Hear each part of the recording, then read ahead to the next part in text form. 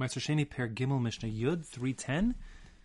We've established that in the previous Mishnah, if Ma'aser Sheini becomes Tameh, it can be redeemed, and in normal circumstances, Beis Hillel, the halacha is that you can even take that deconsecrated food out to the Yerushalayim.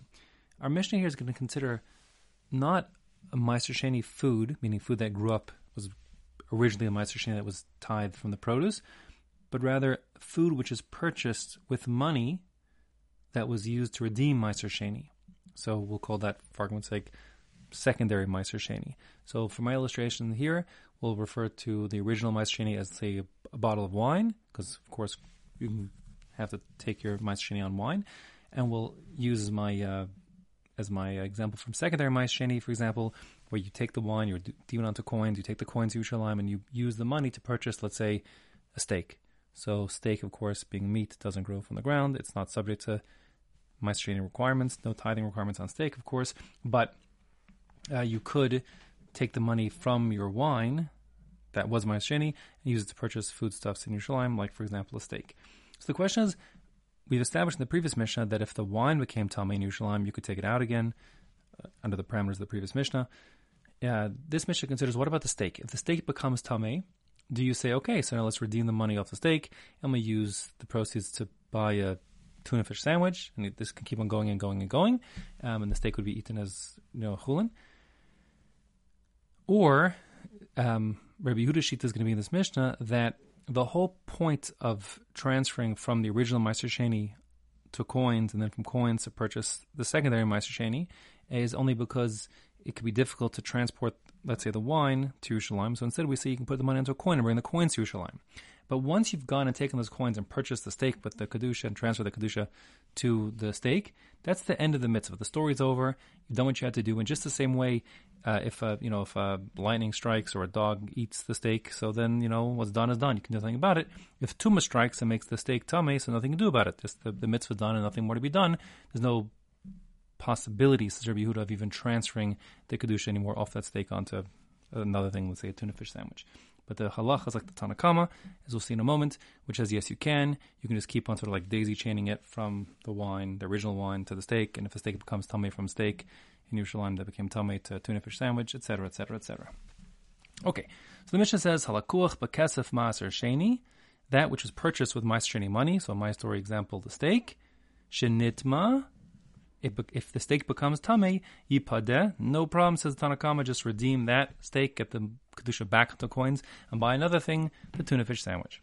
Rabbi Yehuda Omer yikaver, he says, no, you have to now bury that steak. The steak is inedible because it's Ma'aser Sheini that's tameh. You can't eat Ma'aser Sheini that's tameh, and there's no possibility, says Rabbi Yehuda, the Torah doesn't allow for an additional transfer from food that was purchased with Ma'aser Sheini outside of Yerushalayim and brought to Yerushalayim to, let me say that again, food that was purchased with money that was achieved by redeeming Ma'aser Sheini outside of Yerushalayim.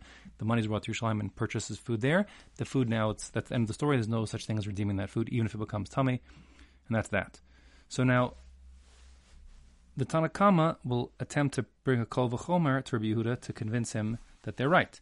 They say, Amrulo Rabbi Yehuda. They say, listen, Rabbi Yehuda, Ma im Ma'aser Sheini atzmo.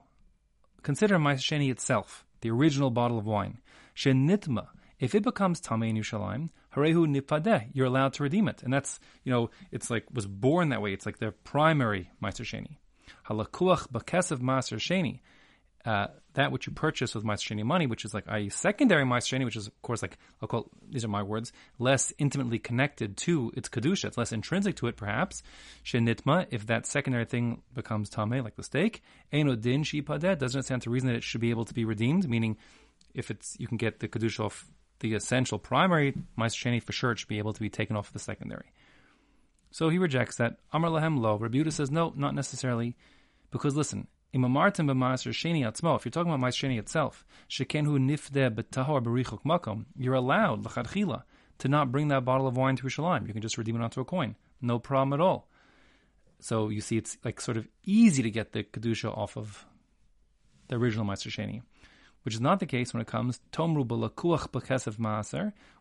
Would you apply the same logic to that which is purchased by the money for Ma'aser Sheini? Meaning, if you bought the steak not inside Yerushalayim but outside Yerushalayim, The din is she'eino nifte b'tahor b'richuk makom. You're not allowed to now redeem that stake outside of Yerushalayim. So, meaning you see that the kedusha Maaser Sheini is more stuck to secondary Maaser Sheini, if you will, outside of Yerushalayim, than primary Maaser Sheini. And that being the case, Rabbi Yehuda can deflect their kol v'chomer. Now, Rabbi Yehuda probably doesn't necessarily, he doesn't rely upon his logic, because he learns it's based on a pasuk.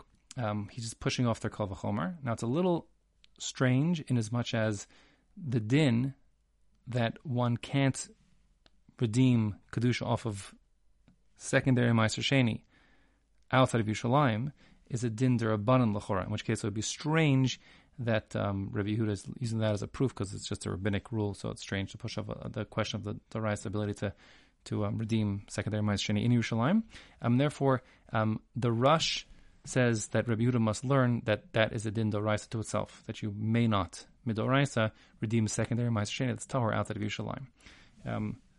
You can look more Tosfos and Psachim, Lamed Ches, wrangles with this and suggests maybe he sold his Rabban, etc. But we'll leave it at that. The halacha is like the Tanakama, which is that one, yes, can redeem Maaser Sheini and secondary Maaser Sheini, even tertiary, if it keeps on going in like a chain, doesn't matter, third, fourth, fifth stage, you can all redeem that again and again onto coins, even in Yerushalayim, provided that the Maaser Sheini or secondary, tertiary Maaser Sheini became Tamei.